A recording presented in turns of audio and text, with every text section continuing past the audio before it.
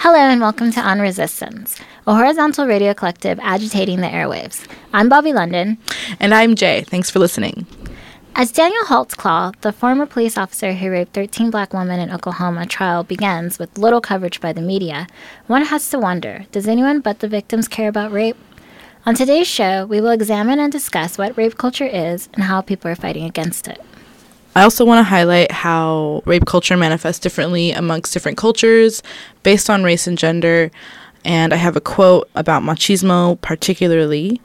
So I'm going to read that quote. I was preparing for this show, and then I read this, and it kind of reminded me of the learning process that I had as a child.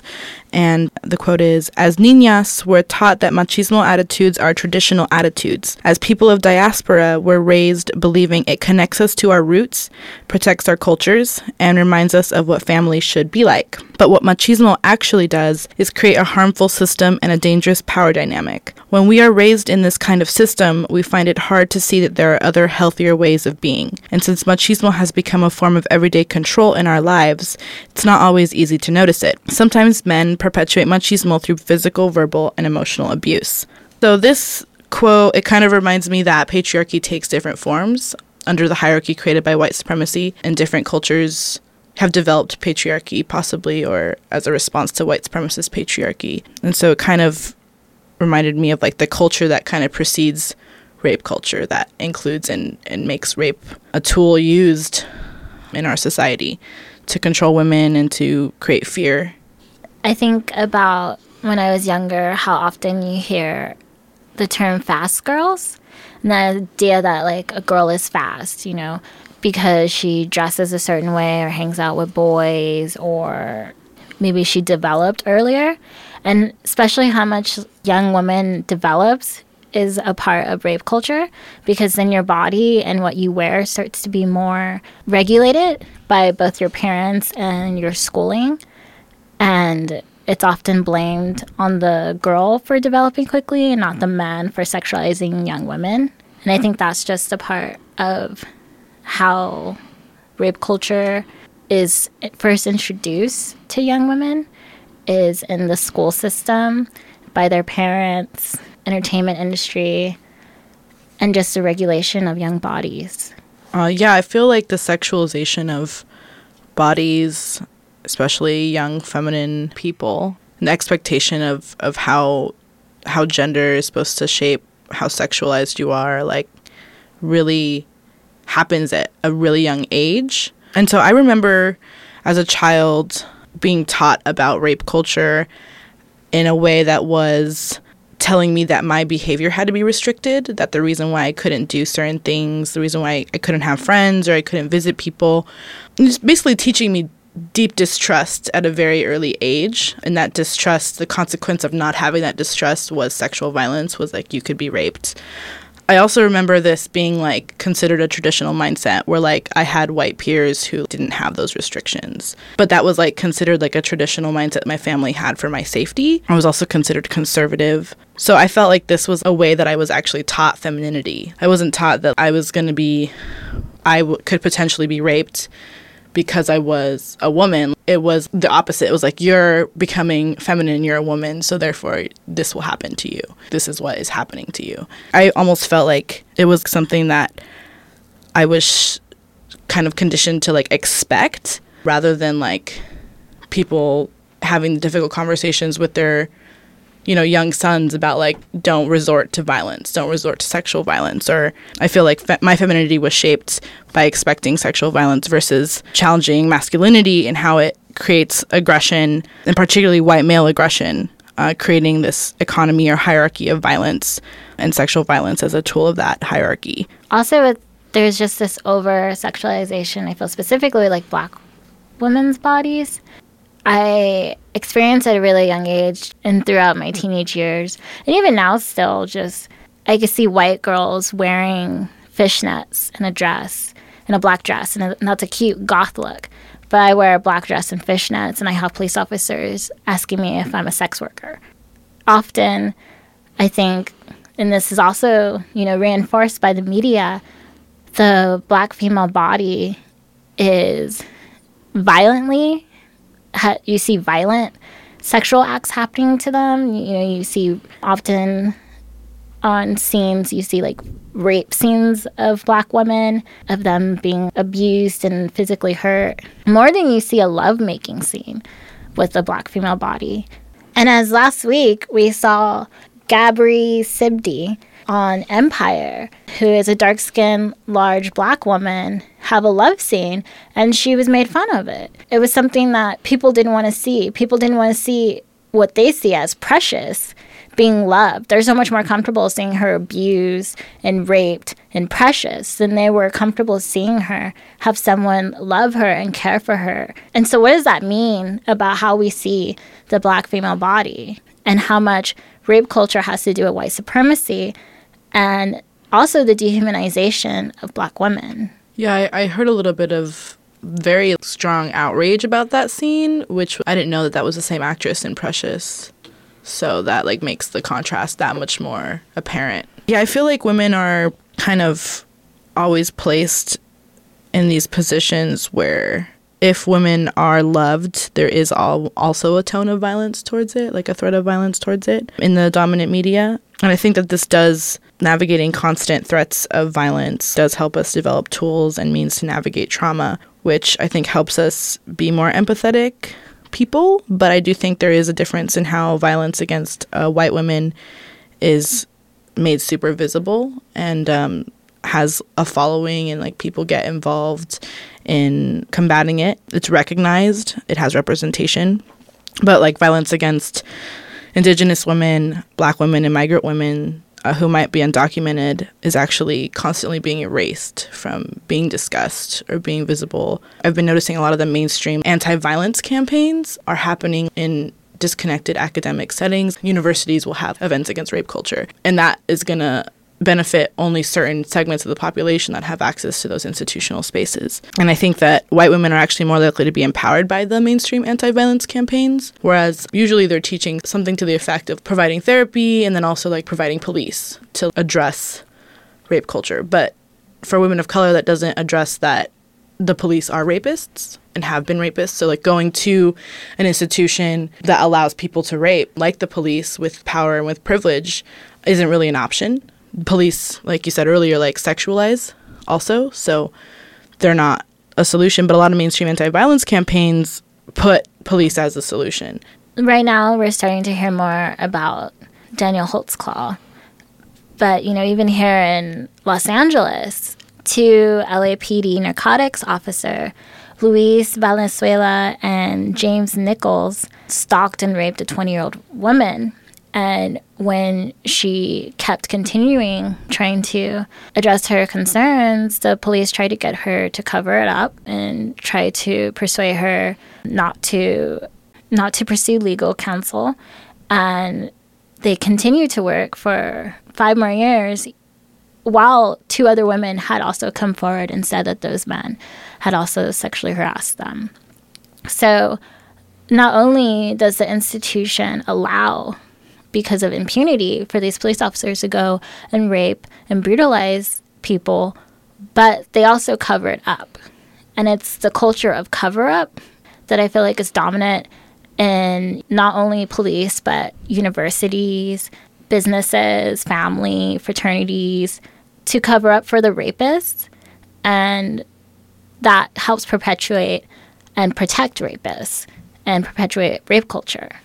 Right, and we hear a lot about, like, the untested rape kits, and I can't remember what county it was, but, like, they finally processed a bunch of their rape kits, and they found that there were 20 serial rapists, that a lot of the people who had come forward had been raped by the same person, and that person was still out on the streets. And then it also makes me think of rape that is used as a tactic of war and also by the state. And so we've found out that the state, the police, will have sex to entrap sex workers. Is that not rape? It's not a consensual exchange. It's entrapment. It's sexual violence because this person has the authority of the police and is going to raid you immediately afterwards.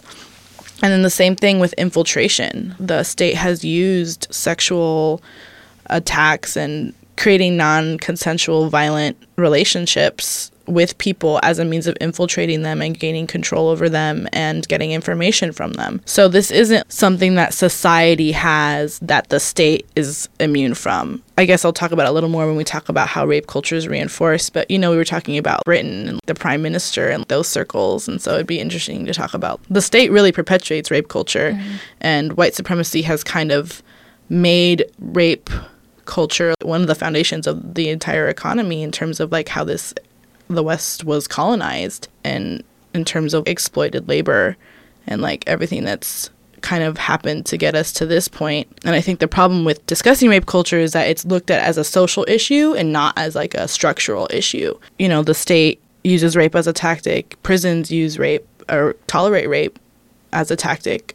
The state and society are not much different when it comes to rape culture. I feel like a lot of what reinforces rape culture is kind of what society likes to believe is like a blurred line of what is considered of rape, and how for someone to be considered to be raped in this society, they have to be like beaten, and there needs to be someone that they physically had to fight off to like refuse rape, and not understanding that if there is no consent, then that is rape. The reason why there is this blurred line that they like to project that exists is so that they can continue to abuse their power and to gaslight people to believe that they weren't raped and that they were in the wrong. Because if you were raped, then why don't you have any bruises? If you were raped, then why did you go out to dinner with this person? Why did you have drinks? Why did you go over his house? Why did you kiss?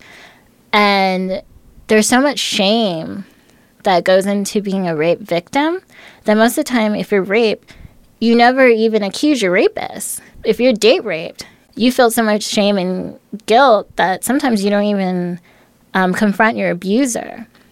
And I feel like that's so much a part of reinforcing the culture of rape, is the shame that the victim feels. And I think that's why teaching consent is so important, not just so that people don't rape, but so that people know when they are being raped, so that they know that, hey, I was drunk and I didn't feel comfortable and I said no, but you kept going anyways. And we're taught to believe in that blurred line so that it allows for more room for the rapists to continue doing what they're doing. It allows for patriarchy to be able to continue to exist. We should be able to confront abusers, but that's also the structured hierarchy that exists that makes people multiple targets at once because of American white supremacy that was built on rape and sexual violence and racism. So to call out your abuser isn't really an empowered choice that's made available to all women because, men retaliate. Cops retaliate on behalf of men. Sexual violence or rape can result in death or murder when it comes to women who are multiply targeted for their experiences based on that targeting becomes compounded because of transmisogyny or because of anti-Blackness. And so rape culture, I was thinking about it as like it becomes like the threat of death culture almost, where women go missing and we don't really know why they go missing. And when women combat their abuser, they're more likely to be incarcerated for domestic abuse than the abuser is. In changing how we think about rape and consent and maybe shifting from a place where it isn't expected, but like we know how to name it, even the telltale signs as it's developing, because I do think there's like a psychology that goes into rapists. Like I don't think they're just confused or it's like an accident, but also acknowledging that like not all women have the same tools available to them to name their abuser or go after their abuser, and how can we create networks that specifically favor supporting women of color in coming forward and naming their abusers without just the state's threat of incarceration, or how men escalate to defend their privilege, and how patriarchy organizes to defend rapists. This week, I read an article about how 1 out of 2 Black women have been sexually assaulted in their lifetime. Honestly, I think that if more people had an understanding of consent, it would probably be everyone. Mm-hmm. And then it just goes back to how devalued the Black body is in general and how abused truly Black women are. And so how we are abused both physically and sexually. And that's really, I mean, like 1 out of 2, that's a really sad and terrifying statistic. And it's more than a statistic, it's people, it's lives. And there's no resources out there for protection, for coping. A Black woman is not going to feel comfortable going to the state. There's this app that you can get and you can hold down while you're walking somewhere and release it till you get home or to your destination. And if you're getting attacked, the idea is that you release it and then it alarms the police. But a police coming to my safety isn't going to make me feel protected, because I am also terrified when I'm walking and I see police officers looking at me when I'm walking, just as much as I'm terrified when I see men who are looking at me when I'm walking. And it's also just like the class issue when it comes to rape culture, and how poor women, because of, either work circumstances, are often put in situations where they work for people and are sexually harassed or sexually abused by their employers. And because they're financially struggling, they're dependent on that job, and they're not able to leave, or they're not able to say anything because they're undocumented and they don't feel comfortable going to the police, or because they're on parole and they don't feel comfortable going to the police. And so I think also when we look at opportunities that people have, I mean, really, what opportunities do people have? I mean, like, you have going to the cops who aren't going to do anything. So, I mean, I think pretending like there's some sort of protection or opportunities for those who are victims of abuse is a lie. You mentioning that women on parole, right, aren't going to feel comfortable going to the parole officer or going to file a report. That opens up an entire avenue of criminalization, and how criminalization basically negates your abuse before it even happens. If you're, have been convicted of a felony, or you are being targeted by the state and being prosecuted, they're immediately not going to validate anything that you went through and you experienced. They're actually going to cast doubt and probably use your struggle with the state in terms of being prosecuted against you to prevent you from coming forward about any experience of sexual violence or assault or rape. And that reminds me of one of the Black women that Daniel Holtzclaw targeted. Most of the Black women that he targeted were women who were being prosecuted, who were being targeted in drug raids and stuff. And so he did that specifically because criminalized women are extremely vulnerable population. And he knew that he could manipulate his position as a police officer, and that no one would believe these women because of how the state labels and targets people. It's like double, triple targeting, basically. They were targeted because they were Black women, and because they were criminalized Black women. Yeah, the police can't be a tool to combat that. That's the police. He's a policeman profiting off of that, personally using that as a means to justify, to make his rape accessible to him. He's a predator. I imagine most rapists are predators, but police are also predators. So he's like a double predator. And that's why people tell you, don't date cops, because they're abusers, because they use abuse in their means of enforcement every day, and they're more likely to be domestic abusers, and they're more likely to be rapists, I imagine. Because I also heard some stories coming out of San Diego about sexual assault, rape, and also cops just feeling people up during traffic stops. And that's a much more common thing that people experience that they don't report because the miseducation of consent, or we don't know to name that sexual assault because we expect sexual assault to look a certain way. Really, the agencies that the state uses to organize itself, the police and the military and the CIA and the Navy and all these organizations, they are facilitators of rape culture. They are not fighting for anything but that. And they use rape culture as a war tactic. I was studying a little bit, I did a research project on the sexual exploitation of children, and how that actually manifests globally.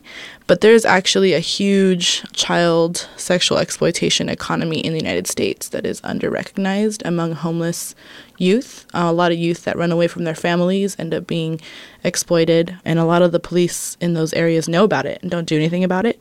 Also, part of sex trafficking worldwide is you can track sex trafficking patterns with military bases and military invasions worldwide. The U.S. military specifically is linked to sex trafficking worldwide.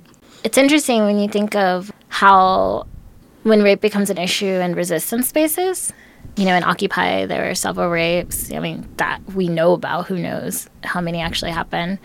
And then in Egypt, during the revolution, or continuing revolution, there was a huge issue with women being raped and sexually assaulted. People then began to have to collectivize and work together to create preventions, some sort of way to escort women, but also care for after they were sexually assaulted, so that, if they were just groped or sexually assaulted in some way, that the first person that they could come in direct contact with wasn't a man, so that they can have someone to kind of release that fear with and reflect on what happened. And it's interesting, if you don't want to involve the state, then sort of like what is the solution? What is the alternative? Because I've seen where people don't involve the state, but then also the rapist just gets away. Or men beat the rapist up.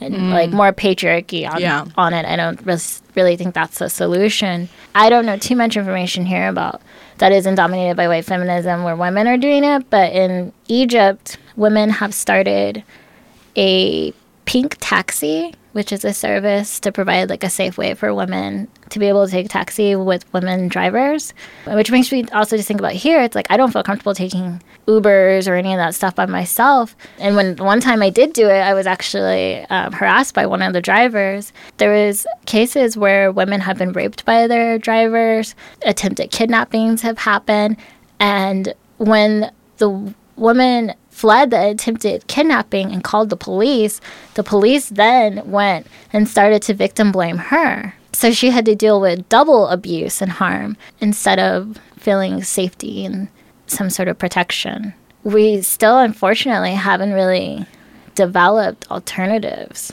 to deal with rapists. I mean, there's like the dream scenario of getting an all-femme gang and beating them up. But like, how often do you really see that? At least in America, like how often do you really see that? I feel like it's definitely important to note that all genders against rape, but also like noting that who's most likely to be targeted, who mostly benefits from the economy of rape. Rape has probably evolved too, because it's been going on for I don't even know how long, like it's the kind of violence that has formed civilizations. It has to be all genders against rape because rape has also been used as a tactic between men to communicate with other men. That, like, in a war scenario, other types of sexual violence, like forced sterilization and stuff. I feel like it's a very specific tactic. And I think the problem is that as like, femme peoples, we don't have the means to that threat. I acknowledge that rape does happen against people of all genders, but collectively not anywhere near to the same degree. And like, even if there were femme gangs that were going around combating abusers and rapists, there aren't femme gangs going around raping men. And there are groups of men going around raping women and raping people in general. So like, to me, like, the most terrifying thing is a group of men. And I also want to acknowledge like there is a class divide. And I think about this because I drive a car, and I feel like part of car privilege is minimizing street harassment, like less street harassment. So it's like totally a class issue where capitalism causes us to have to travel to like make this monetary resource that we exchange for other resources, because we're not set up on like a locally sourced economy. So people that take public transit is more likely to have harassment, not because poor people are more likely to harass, but because like this is a public space that people have access to. People with wealth and privilege still harass and still rape, but they do it in different ways. But those ways are less visible. So like, CEOs, probably also rapists, but they enjoy so much social capital and so much access to certain spaces that rape isn't really as visible. My fear is usually walking to and from my car, and then how, if you don't have a car, your fear is how are you everywhere, right? Everywhere that you transit to. And then like the culture of silence also around rape culture, and how rape culture retaliates too, if you name it. But then also like, mostly just groups of men I find are terrifying, and I think about this a lot, about how the economy and patriarchy have created this myth that men are the sole leaders. And so I wonder about how fragile those egos are when the economy fails. I feel like that's why people victim blame migrant refugees, is because the economy is failing and their ego is so fragile they can't look at the state. But at the same time, I feel like as the economy falters and fails and capitalism continues to not meet people's needs, and men can't be the sole provider like the myth has told them they have to be, I feel like it will result in increased sexual violence. I think that's why during revolutionary times, when things are falling, when resources are hard to get, men resort to rape more. I mean, maybe that was always in them, but I feel like there's an increase in that. I feel like that connects to just how I think it is used as like a power technique and a dominance to like dominate over. I feel like most white rich men probably are rapists. And if you think about the prime minister right now who just got caught the fact that, you know, he had sexual acts with a pig's mouth while he was in a fraternity, and you think of frat culture and you think about a lot of these really prestigious fraternities and who went there and what goes on in fraternities. You know, how many presidents have been rapists? How many generals have been rapists? You know, CEOs, I would pretty say 9 out of 10, if not all. And so I think it's this sort of it goes with entitlement, you know, and I think men have entitlement in general, but I think white men have beyond. could you, like, you know, you believe you own the world and everything on it. And so women and femme people are just there for your taking. The ego of what goes into a person who is a rapist is a lot of entitlement. Yeah, I think when their ego is threatened and there's, you know, the fragility of a white male ego, like what else to do than to assert their dominance over something more weaker, you know? So they hunt and they rape. They hunt. And I think that what also needs to be discussed is how much rape culture, although it does exist in, you know, other cultures, but how much rape culture is part of white supremacy and white culture. How much pedophilia is a part of white culture. And just this like over-sexualization of youth and being young, and how much, again, Hollywood just really reinforces this and accepts it and promotes it. It's quite disgusting.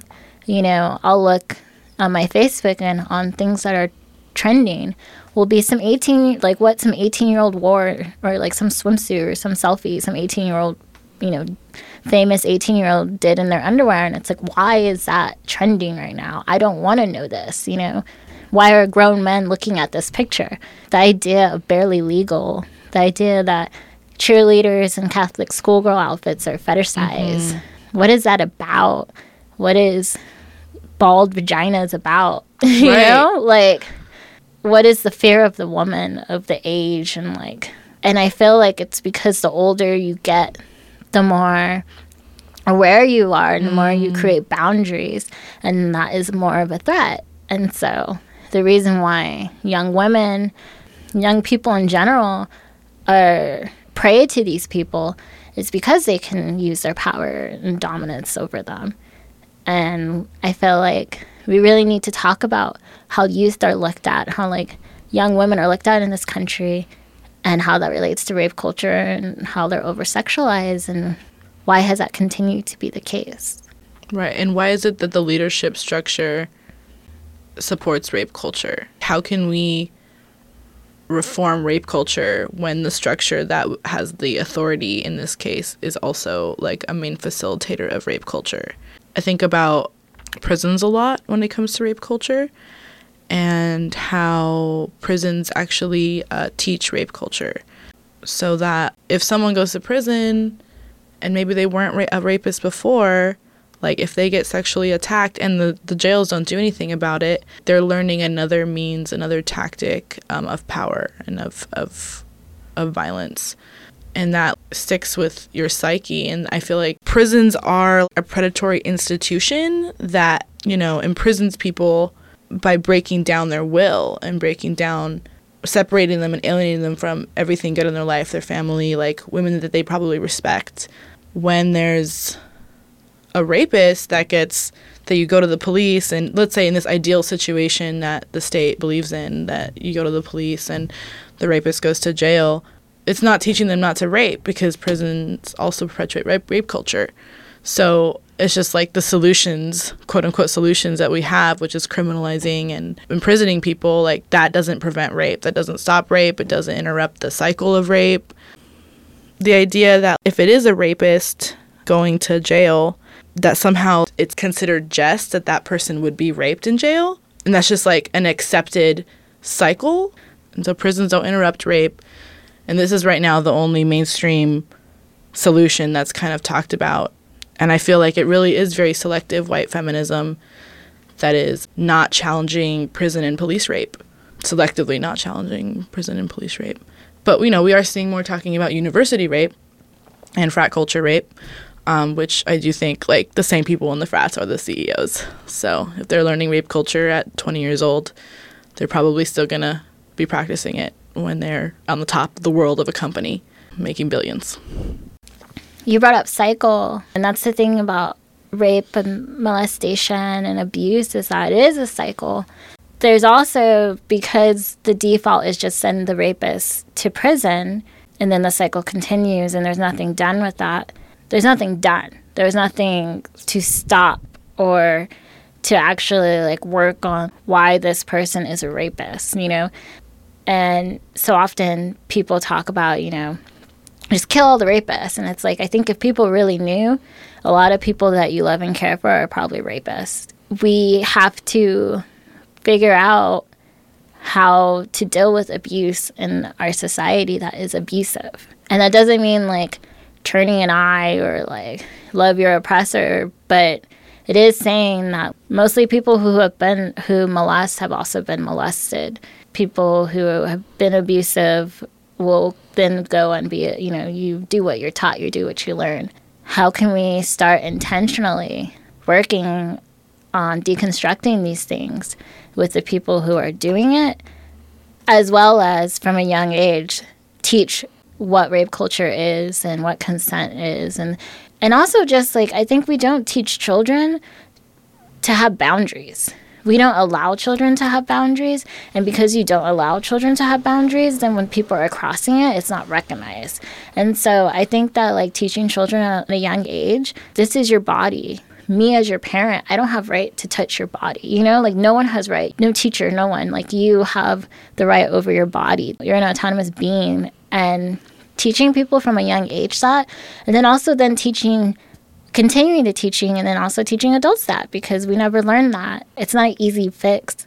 It's not a comfortable fix either, because these are people in our community, and unless we're going to send them all onto an island, they're going to exist. So how do you deal with rapists? Especially talking about activist culture. Activist culture empowers people to name and out and shame abusers and rapists, and then they just go back into another community. It's the same thing as like activist privilege. What about communities dealing with it themselves, not just activist communities, right? This isn't something that should just be happening in activist communities, because then we do just split them out from the activist community back into their community. So it has to be happening in all spaces, which there is work being done in LA, especially around like the missing women that have been showing up in like Boyle Heights, the murdered women. It is a constant daily threat. It's really just like finding ways to interrupt the cycle, I think, and immediately find ways to immediately support the person who experienced that, but always doing the work of preventing, learning, consent, and boundaries. And starting with children would probably be a preventative long-term goal, but then we also still have to deal with the society that we live in now. I find that to be like hard because it's emotionally exhausting work to care for rapists. Mm-hmm. Like that's not work that I can easily ask anyone to do. And so it's like, even if someone does it, I imagine you'd have to rotate out. I've thought about this a little bit. If the rapist is like a youth, I feel like there's a lot more room for like confronting whatever education process. If that person is authentically committed to seeing the harm that they've done, I avoid any type of like reforming rapist type of logic, making that person confront what they've done. That's something that I can start with. Older men, You know, I just have trouble with any type of rehabilitation in terms of people should still have space to confront what they've done, but I have less faith that like that will actually change their behavior in any way that they would be safe to interact with. But I think these are very complicated questions, and it does require a lot of labor, and it's mostly femme labor, unfortunately. As this world continues to be just a violent place, I feel like as long as police exist and the military exists, you know, rape culture is going to exist. As long as human life isn't valued, then people are going to use violence in various ways, and rape will be one of them.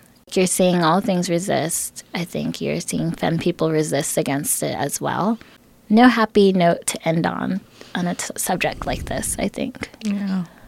So you've been listening to On Resistance. We're on every Friday except for the first at 7:30 on 90.7 KPFK. You can listen to the full show on our SoundCloud. That's www.soundcloud.com/on-resistance. Check out our Twitter at OnResistanceLA. Hit us up on Facebook or email us at onresistanceradio@gmail.com. Thanks for listening.